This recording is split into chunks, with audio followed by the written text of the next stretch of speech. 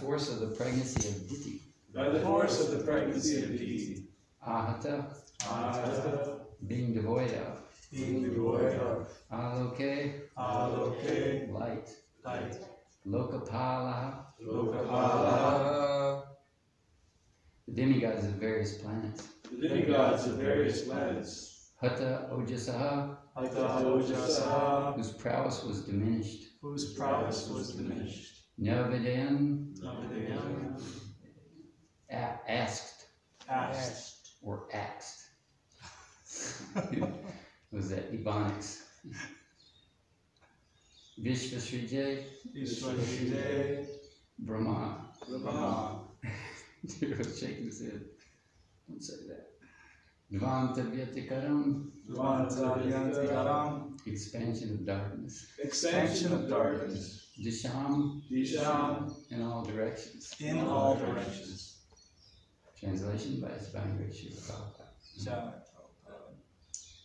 By the force of the pregnancy of Diti, the light of the sun and moon was impaired in all the planets, and the demigods of various planets, being disturbed by that force, asked the creator of the universe, Brahma, what is this expansion of darkness in all directions?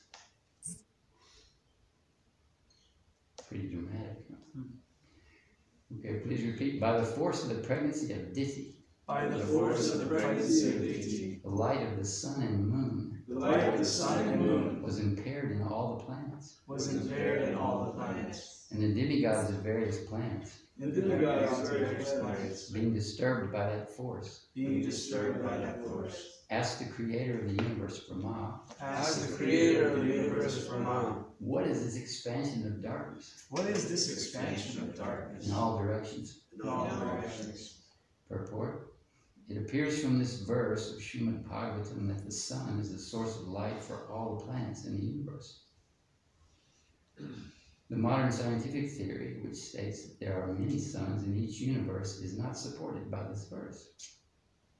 It is understood that in each verse there is only one sun, which supplies light to all the planets. In Bhagavad Gita, the moon is also stated to be one of the stars. There are many stars, and when we see them glittering at night, we can understand that they are reflectors of light. Just as moonlight is a reflection of sunlight, other planets also reflect sunlight, and there are many other planets which cannot be seen by our naked eyes. This seems too high. The demoniac influence of the suns in the womb of Diti expanded darkness throughout the universe. Om Jnanatimirandasya Jnananjana Shalakaya Chakshurumaitanyan Tasmai Shri Gurave Namaha. I was born in the darkness of ignorance. Our spiritual master Srila Prabhupada is opening my eyes with a torchlight of knowledge. I offer my respectful obeisance unto him, to all members of Sri Parampara. Loke tanahata loke lokapala hata jasaha Nyavadayam vishvasvijay tvanta vyatikaram visham. By the force of the pregnancy of Diti, the light of the sun and moon was impaired in all the planets. And the demigods of various planets, being disturbed by that force, asked the creator of the universe, Brahma, what is this expansion of darkness in all directions?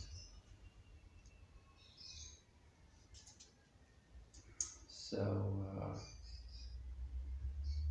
few things I was thinking about is,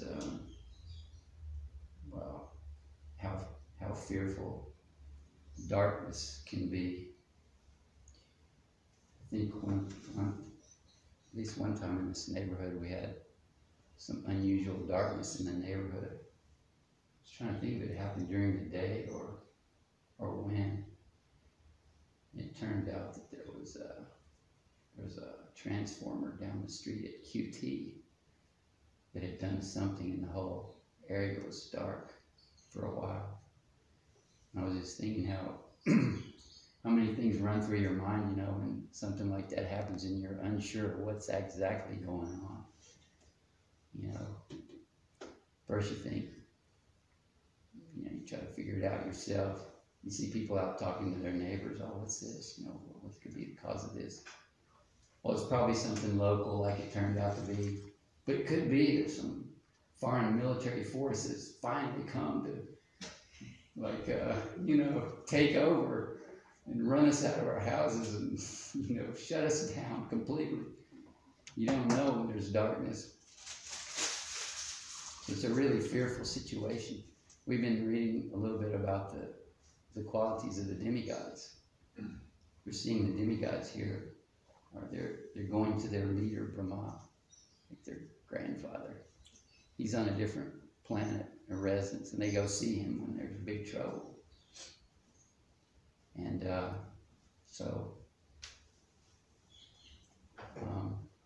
anyway, the qualities of the demigods, if you read that list in the first of chapter 16, I think, in the Bhagavad Gita, the first item on there is, we talked about this the other day, fearlessness.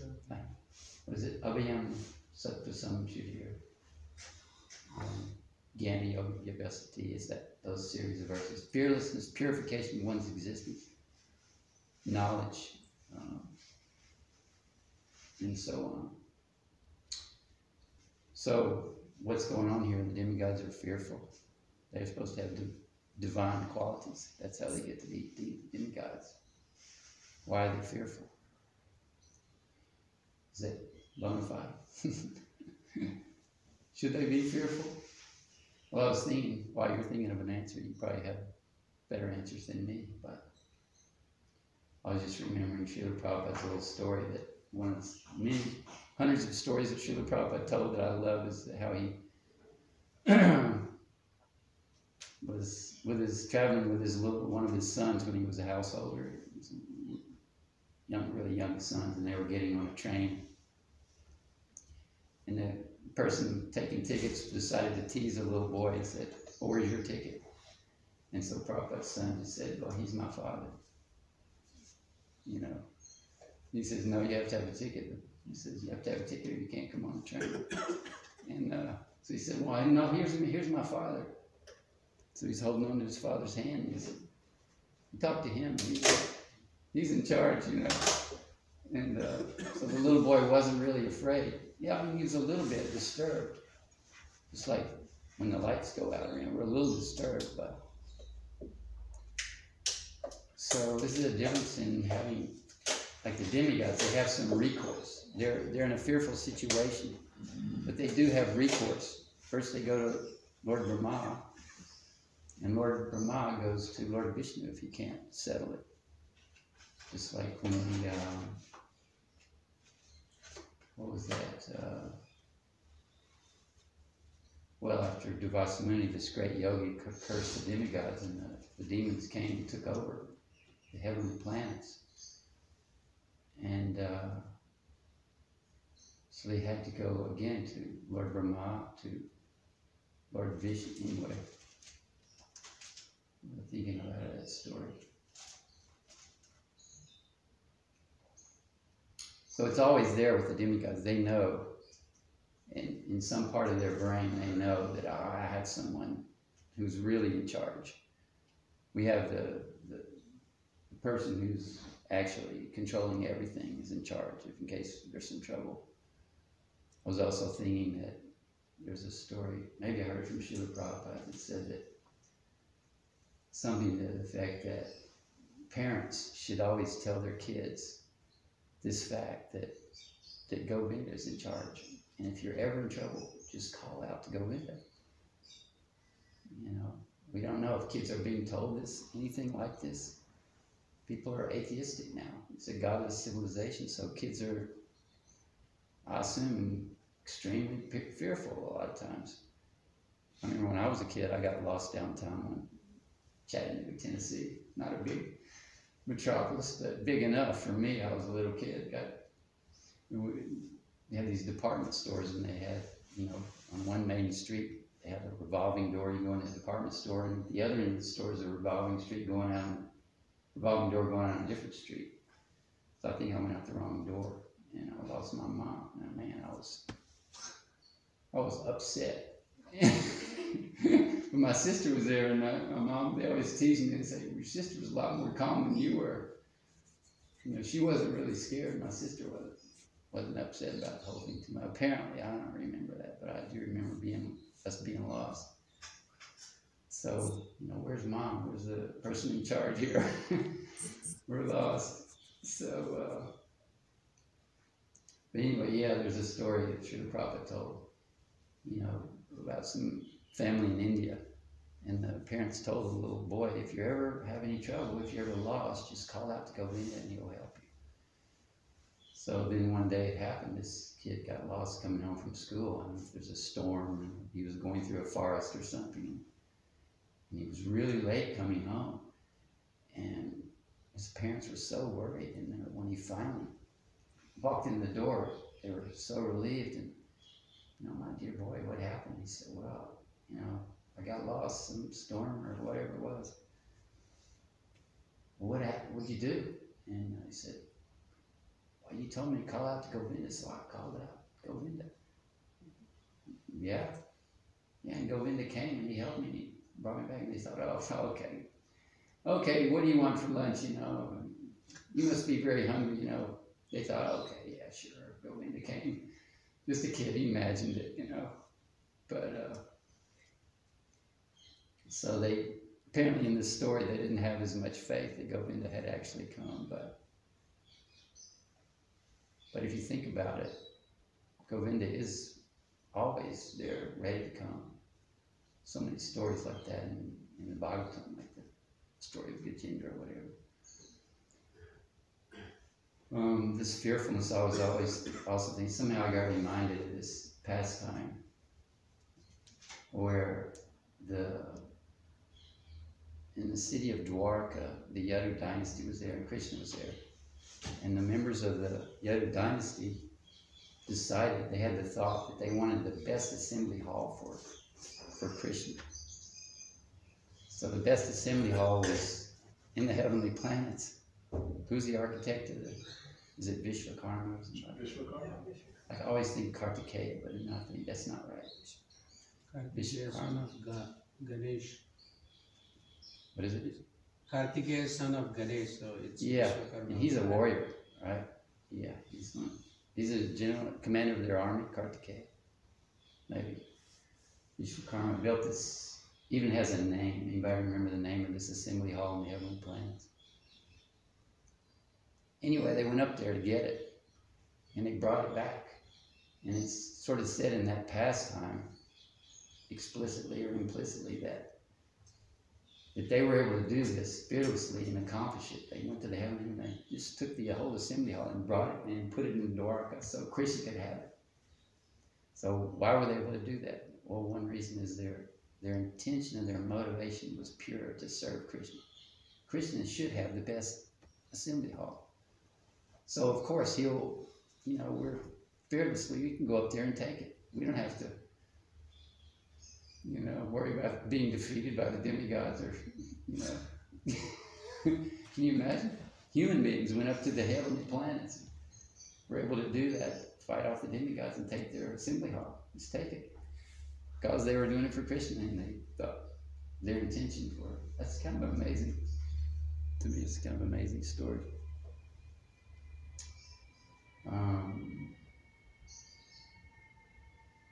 So fearlessness. Yeah, so the demigods are, they have some fear. The great devotees have zero fear. Like, as we talked about before, in Chaitanya Charitamrita, there's in the Anchalila, the final phase of Lord Chaitanya's life, the Haridas Thakur passes away. And it describes in there how fearless he was. Anybody remember how that was described? Haridas Thakur was sentenced in the court to be beaten in 20-something marketplaces, 22. And it was a death, any normal human being probably die in any one of those marketplaces, but 20-something of them. So, but either it's in a verse or in a purport that Haridas Thakur, when he was sentenced like that, he had no expression, and in his eyes there was not a flinch of fear. He just was expressionless with it. So that's the position of a pure devotee, and that's a result of practicing Krishna consciousness, that one can achieve this state of fearlessness. So I was just thinking, we can, so many things can be going on in dimensions that we can't understand, like this pregnancy of Diti causing this darkness in the universe. How do you understand that? Of course, you could say, well, Krishna he's orchestrating a drama, which he does. He's, likes to put on interesting dramas. I was thinking of something now. Maybe that's why I was thinking about the demigods when they went to the milk ocean. They were appealing for help because the demons had taken over. So Krishna wanted to he could have settled that right there, but he wanted to put on this long drama of the churning of the milk ocean, and the bringing this Mandara mountain to the edge of the ocean so they could churn. And, it was so dramatic. They went and they picked up this mountain, but they could only get it about halfway there or something. And then what happened after that? How did it get to the rest of the way? Krishna came and picked it up effortlessly and carried it there. So everybody comes to know where the source of power is, how to be, fearless and holding the hand of Krishna. So this is what we do with our practices to, come slowly to this state. Sometimes I think about this lady who comes in the morning. I've said this before, so sorry if you heard this before, but Debbie, the teacher, the phys ed teacher, heavy set. She picked up one of those sheets, and I think she's become a temple supporter now. She said, I asked her a couple of months ago, I said, hey, you're a nice devotee now. You become one of these temple supporters, no telling what will happen to you. You're chanting every day. This thing could really take off. You start giving $5 a month. I talked to her a little bit and teased her a little bit, and she said, well, she had this worried look on her face and said, well, I give money every now and then. So I said, okay. And, but now she came to me today and she said, back when you were doing your fundraising or something, I said, no, I've only talked to you. That was the only person. She said, she said, yeah, when you asked me that, it just happened. That very day, I was not able to pay my bills or something because it turned out she had credit card debt or something. But she said, I couldn't pay my bills, so I was really worried. And then you asked me to do that, and I just couldn't do it. So I thought that was interesting. Interesting for us to know about also when we're talking to people. We don't know what people are going through. And we may get, if they don't want to cooperate with us, we may, at least I'm talking about myself, we may not even, think very good things about them. If I was a more nicer devotee, I wouldn't do that, but sometimes I do. What was that? We had a gentleman here who comes and he thinks of himself as a guru. He was here. He's been here the last couple of Sundays. He was here for a class the other morning, and everyone was going up to take Charanamrita, which is powerful. So he was here, and he was standing back there, and I thought, well, maybe he doesn't know. I said, go ahead, take some Charanamrita. He put his hand up to like that. So I didn't bother him anymore. I didn't really, I didn't know what he was thinking, but I thought, well, he's here at our temple, but he doesn't really care about our practices. Okay, well, we'll see how it goes, Anyway, so this Debbie, she's, why are y'all talking about that? Oh, well, she's taken this practice I don't know how many rounds I think she said she's doing 4 rounds a day. She tries to do 2 here, going back and forth, and then later on the day at night, she does 2 more. And she's a physical education teacher. So she knows that if I take some little practice like this, after so many years of doing this, if I keep at it, and I don't stop at it, it'll amount to something in the end, you know. So that's a really strong realization. And, you know, we don't know the power of things that are going on in other dimensions. That's what I was starting to say with this pregnancy of Diti. Things are happening, obviously, on other dimensions that we don't understand, just like Hiranyakashipu, he's doing his austerities, and fire emanates from his head and goes out through all the planets. And that was another drama that was kind of fantastic.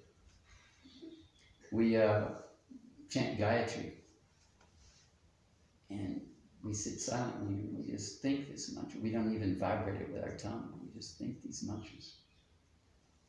And somehow or another, the vibration goes out.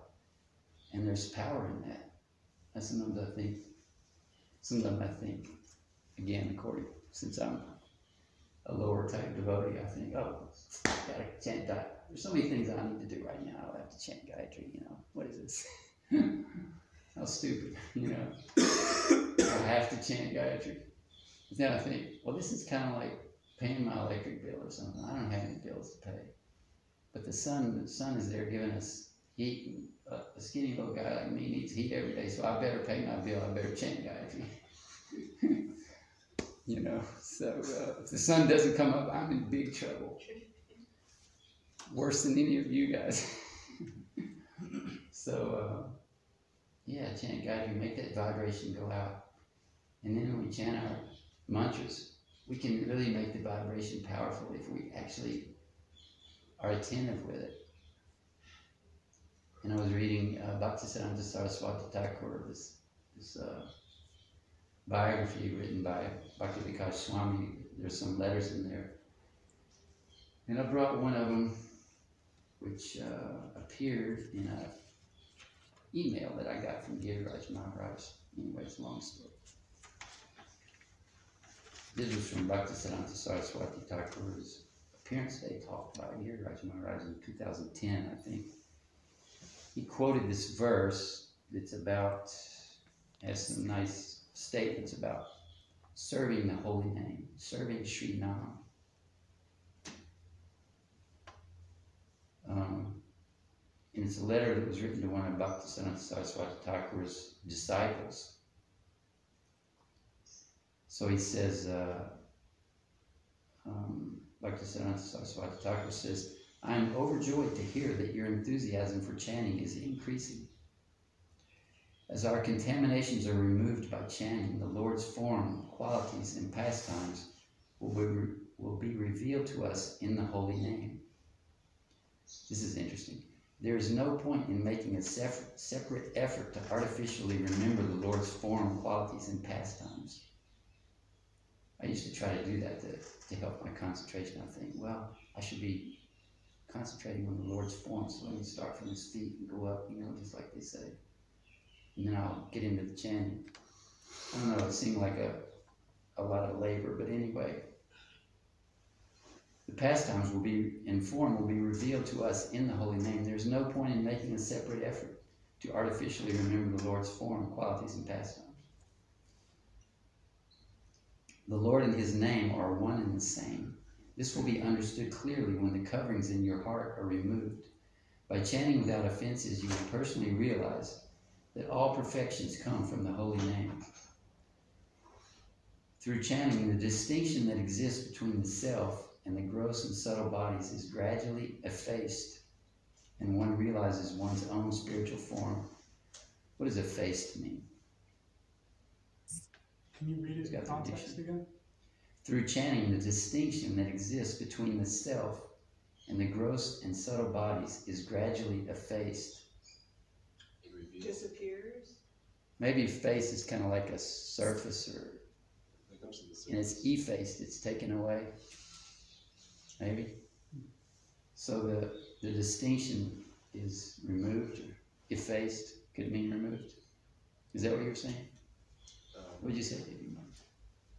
I said disappears. Yeah, maybe.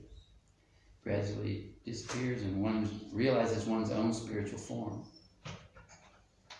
It's like a veil that's being removed. Yeah. Right. Something like that. Lifted. Yeah. So if we just practice, constantly, every day, just for the amount that Srila Prabhupada asks us.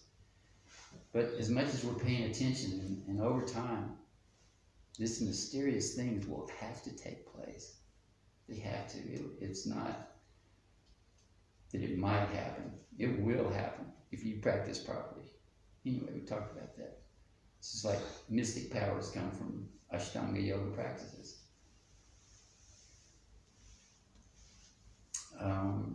And it says he's saying, once aware of the spiritual body, your own spiritual body, as one continues to chant, one sees the transcendental nature of the Lord's form. All this is a kind of a sequence of things that happen. It's all mysterious.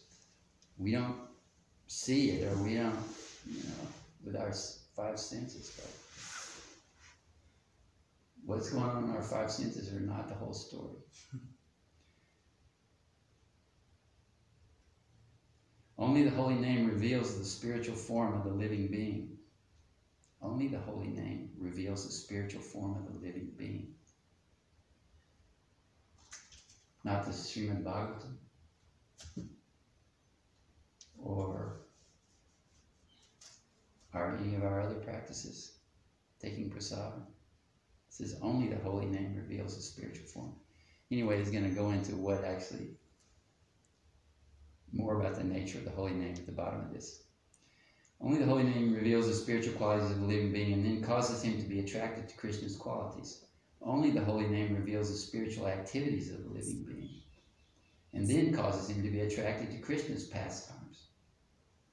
By service to the holy name, we do not mean only the chanting of the holy name. It also includes the other duties of the chanter. If we serve the holy name with the body, mind, and soul, then the direction of that service spontaneously manifests like the sun in the clear sky of the chanter's heart. If we serve the holy name with the body, mind, and soul, then the direction of that service spontaneously manifests like the sun in the clear sky of the chanter's heart. What is the nature of the holy name? Eventually, all these understandings spontaneously appear in the heart of one who chants the holy name. The true nature of Harinam is revealed by listening to, reading, and studying the scriptures. Now he's saying another thing. The true nature of Harinam is revealed by listening to, reading, and studying the scriptures. It is unnecessary to write anything further on this subject.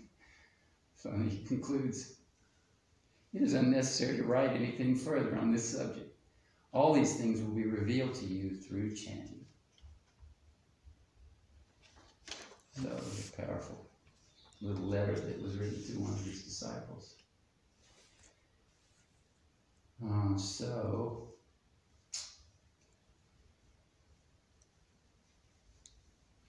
These statements that there's only one sun in the universe, and all the scientists are saying that there are millions of suns in the universe.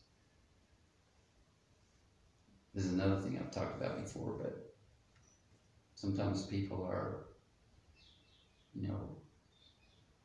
maybe we're all vigilant to see, is anything going to turn out to be a mistake that Srila Prabhupada says, in his teachings, that's going to let us know, well, no, this is absolutely not true. I can't.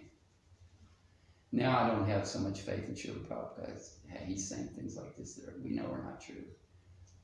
And this happened to a nice devotee who came to San Diego as a physics professor. Or he had a master's degree, not a PhD, but he was teaching in community college. Nice devotee, moved in the temple. Everybody excited.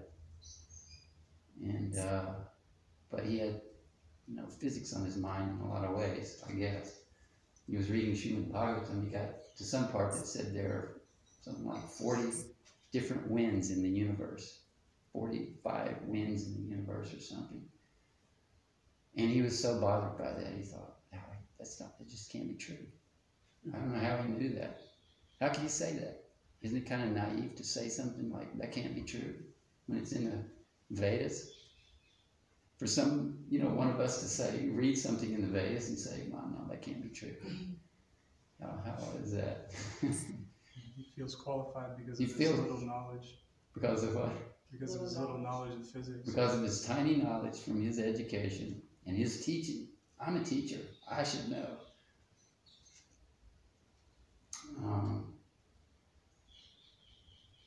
Anyway, in this age of Kali, we're being cheated. We're cheaters and we're being cheated. Either one or the other.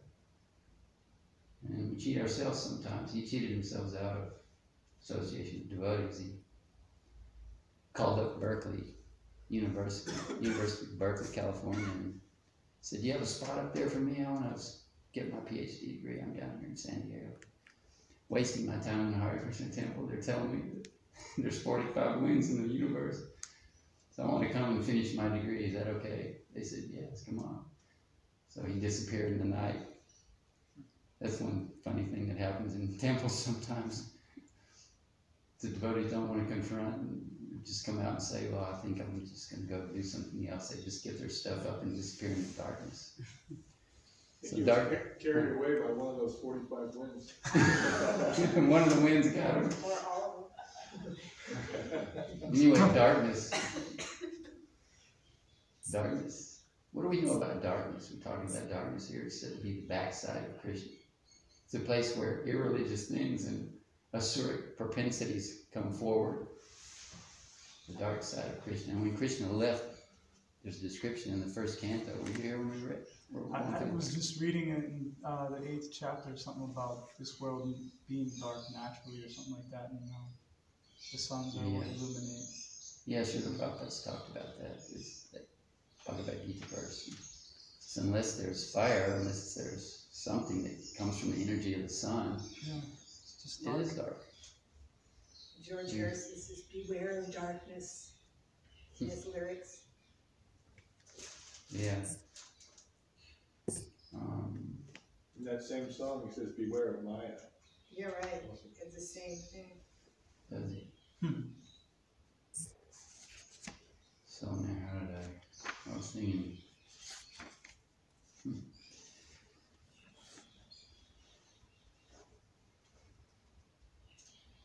Well, there's chapter 14 in the first canto is about the disappearance of Lord Krishna. And it's another big time drama. You could read some of these verses here that are kind of interesting. After the battle of Kurukshetra,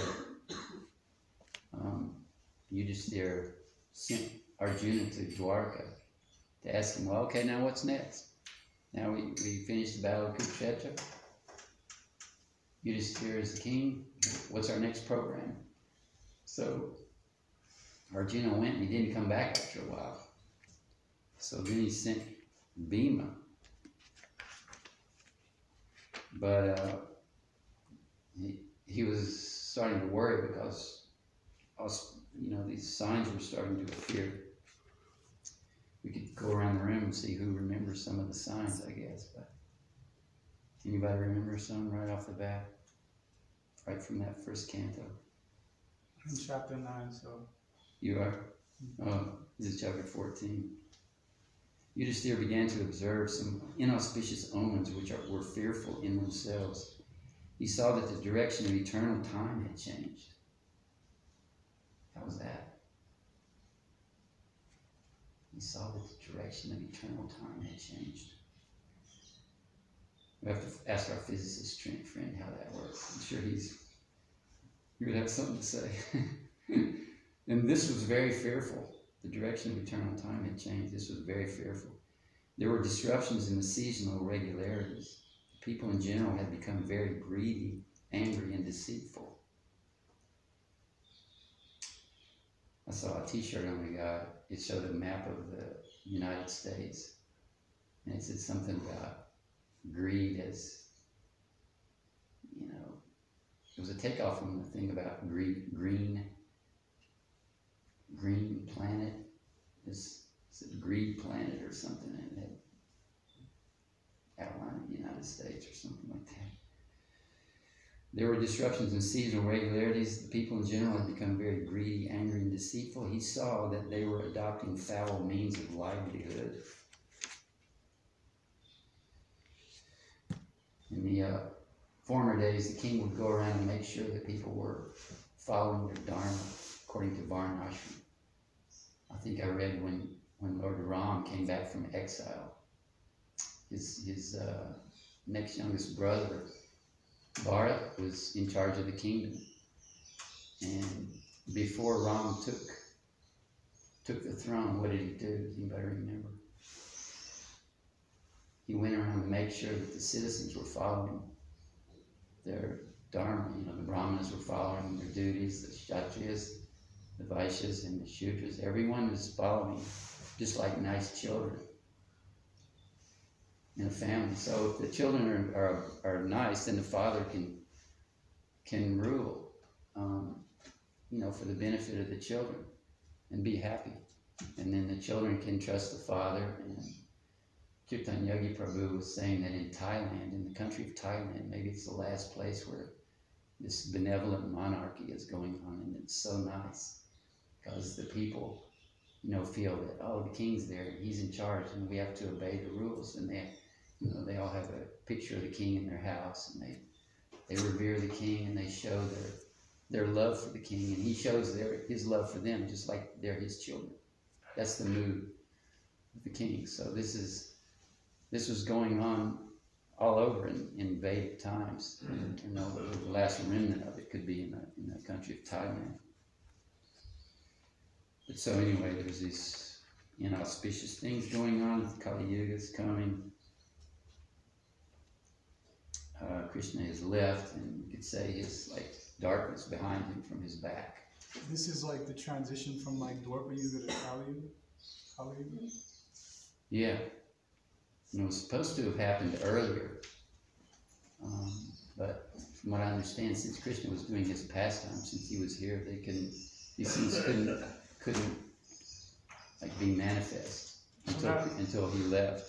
So there's visible things that one can perceive when it's happening, changes, atmospheric changes, or all kinds of changes. Atmospheric. People's moods too, because you mentioned that there was a shift in mood. Yeah. Interesting. It is interesting, and I was thinking, things. Sometimes it said that things come down to sound vibration, and there's subtle sound. There's not only the material mundane sound that we have that's propagated by, through air, and it can't be propagated in a vacuum, even though they're saying other things now, I think. That actually sound can be transmitted through a vacuum, physicists. But there is transcendental sound. But there's sound on different dimensions, we could say, and the vibrations are going out. And so this pregnancy of Diti is being felt in the higher planets. Just by the intensity of the vibrations going from these demoniac embryos, whatever they're concentrating on or whatever vibrations they're having, it's getting out there. So now, what were we talking about? The things going on, So all kinds of things happen. That's why these symptoms are kind of interesting to read about. This is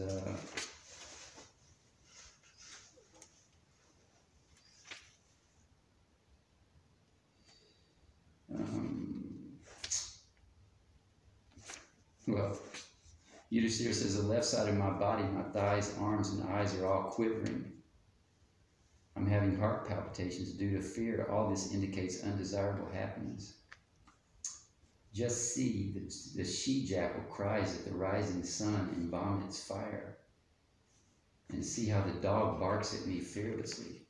Formerly the dogs weren't inspired to bark at the king like that, I guess. But now they're fearless to do this barking at the king.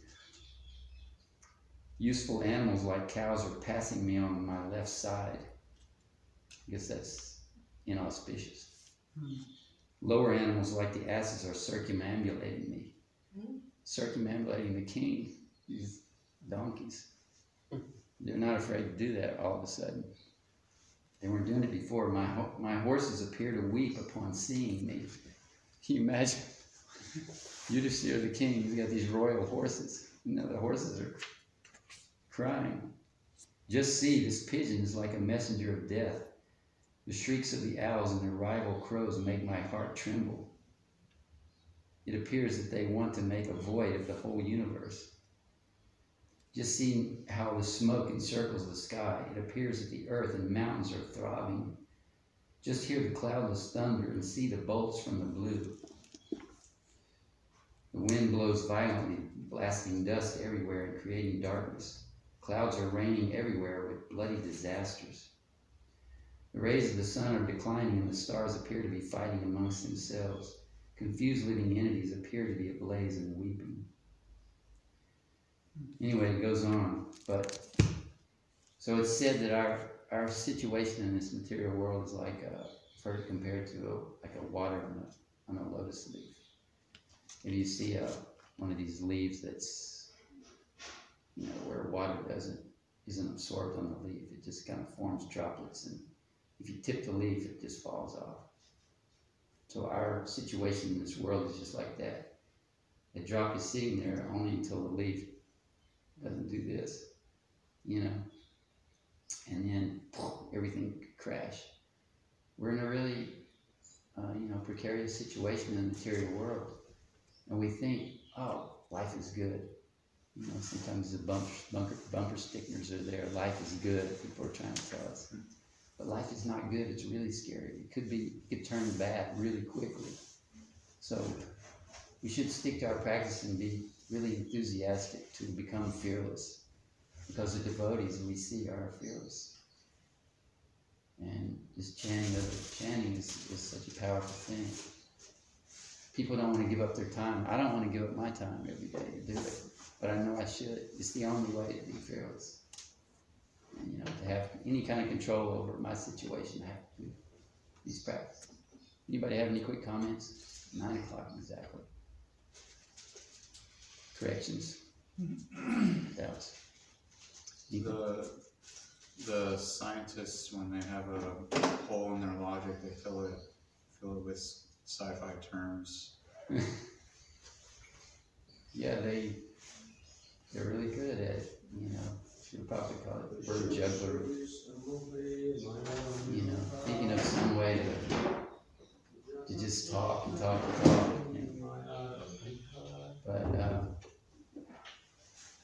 They've developed their own language, and they've got everybody wanting to talk that language also. Even to the point where now, if you don't hear that language, you're not interested anymore. If you hear a different language like God, the different words come in there, then you shake their head. Yeah, we know. We're not interested in that. Don't bring God in here. They have their own language, so. And the desire that makes it cool to them is the fact that they are incapable of space travel with their material reductionist perception. Say that again. I was following it up to about the middle. It's cool to travel in space, but they don't know how to do it in subtle ways, so they create spaceships and advancements in technology to... Yeah, they make these tiny little advancements and promote it, and everybody thinks, yeah, it's great. You can just see how it's Maya Devi just plays with us, I just see them as frustrated and trying to cover up something that they can't figure out, but they're trying their best to try. I mean, quantum, when you think about quantum mechanics, quantum physics, that stumped the scientists. That was like, they had to admit that they don't understand the way things work. Mm-hmm. Because when they began to study particles at a subatomic level and the way that they behaved, they couldn't control anything. So they started realizing this is out of our control, and they had to admit it. Yeah, we can't explain this stuff, So. Yeah. And as of recently, quantum physicists lean towards the Vedic perception and trying to understand this. They have to. I feel like they're gonna be forced to eventually. Yeah, If they don't have the answers. I think eventually some really, what do you call it, charismatic or powerful devotee is going to be a scientist. He's going to be able to persuade people. If you just open up your mind to something, then science can advance on a big level. If you just will, open it up to some ideas that you're not used to, Well, we've had some really powerful scientists in our movement. Yeah. There is a lady right now, I don't know how valid this is, but Radha Sundari was telling me that Joy, who recently came here from New Orleans, was telling her that there is this devotee who was a scientist who was somehow able to prove the Vedic conception of the universe or something like that. Mm-hmm. And that she is looking to actually present this to, I guess, to the modern thought, to the modern, conception, and in hopes of changing the textbooks.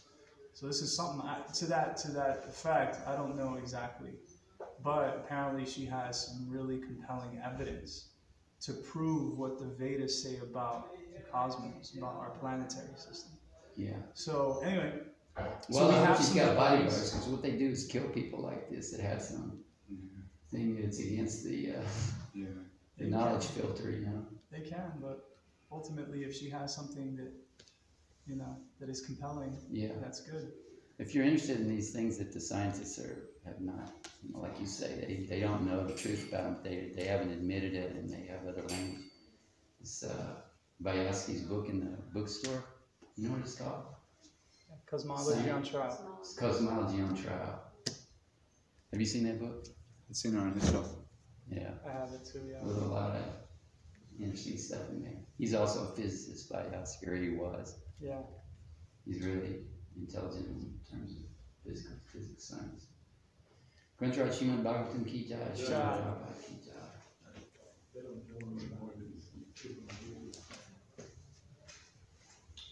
Quite a bit of wandering around there. Sorry about that. That's how you have the best conversations. Sometimes it's good to have an organized talk where you say, I'm going to do these points, and you do those points, and you say, just what I told you are these points. That's the way they recommend giving a talk. In a perfect world.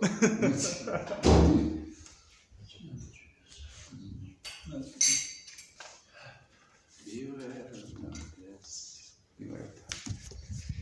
I remember that. You have to go get some breakfast, yeah?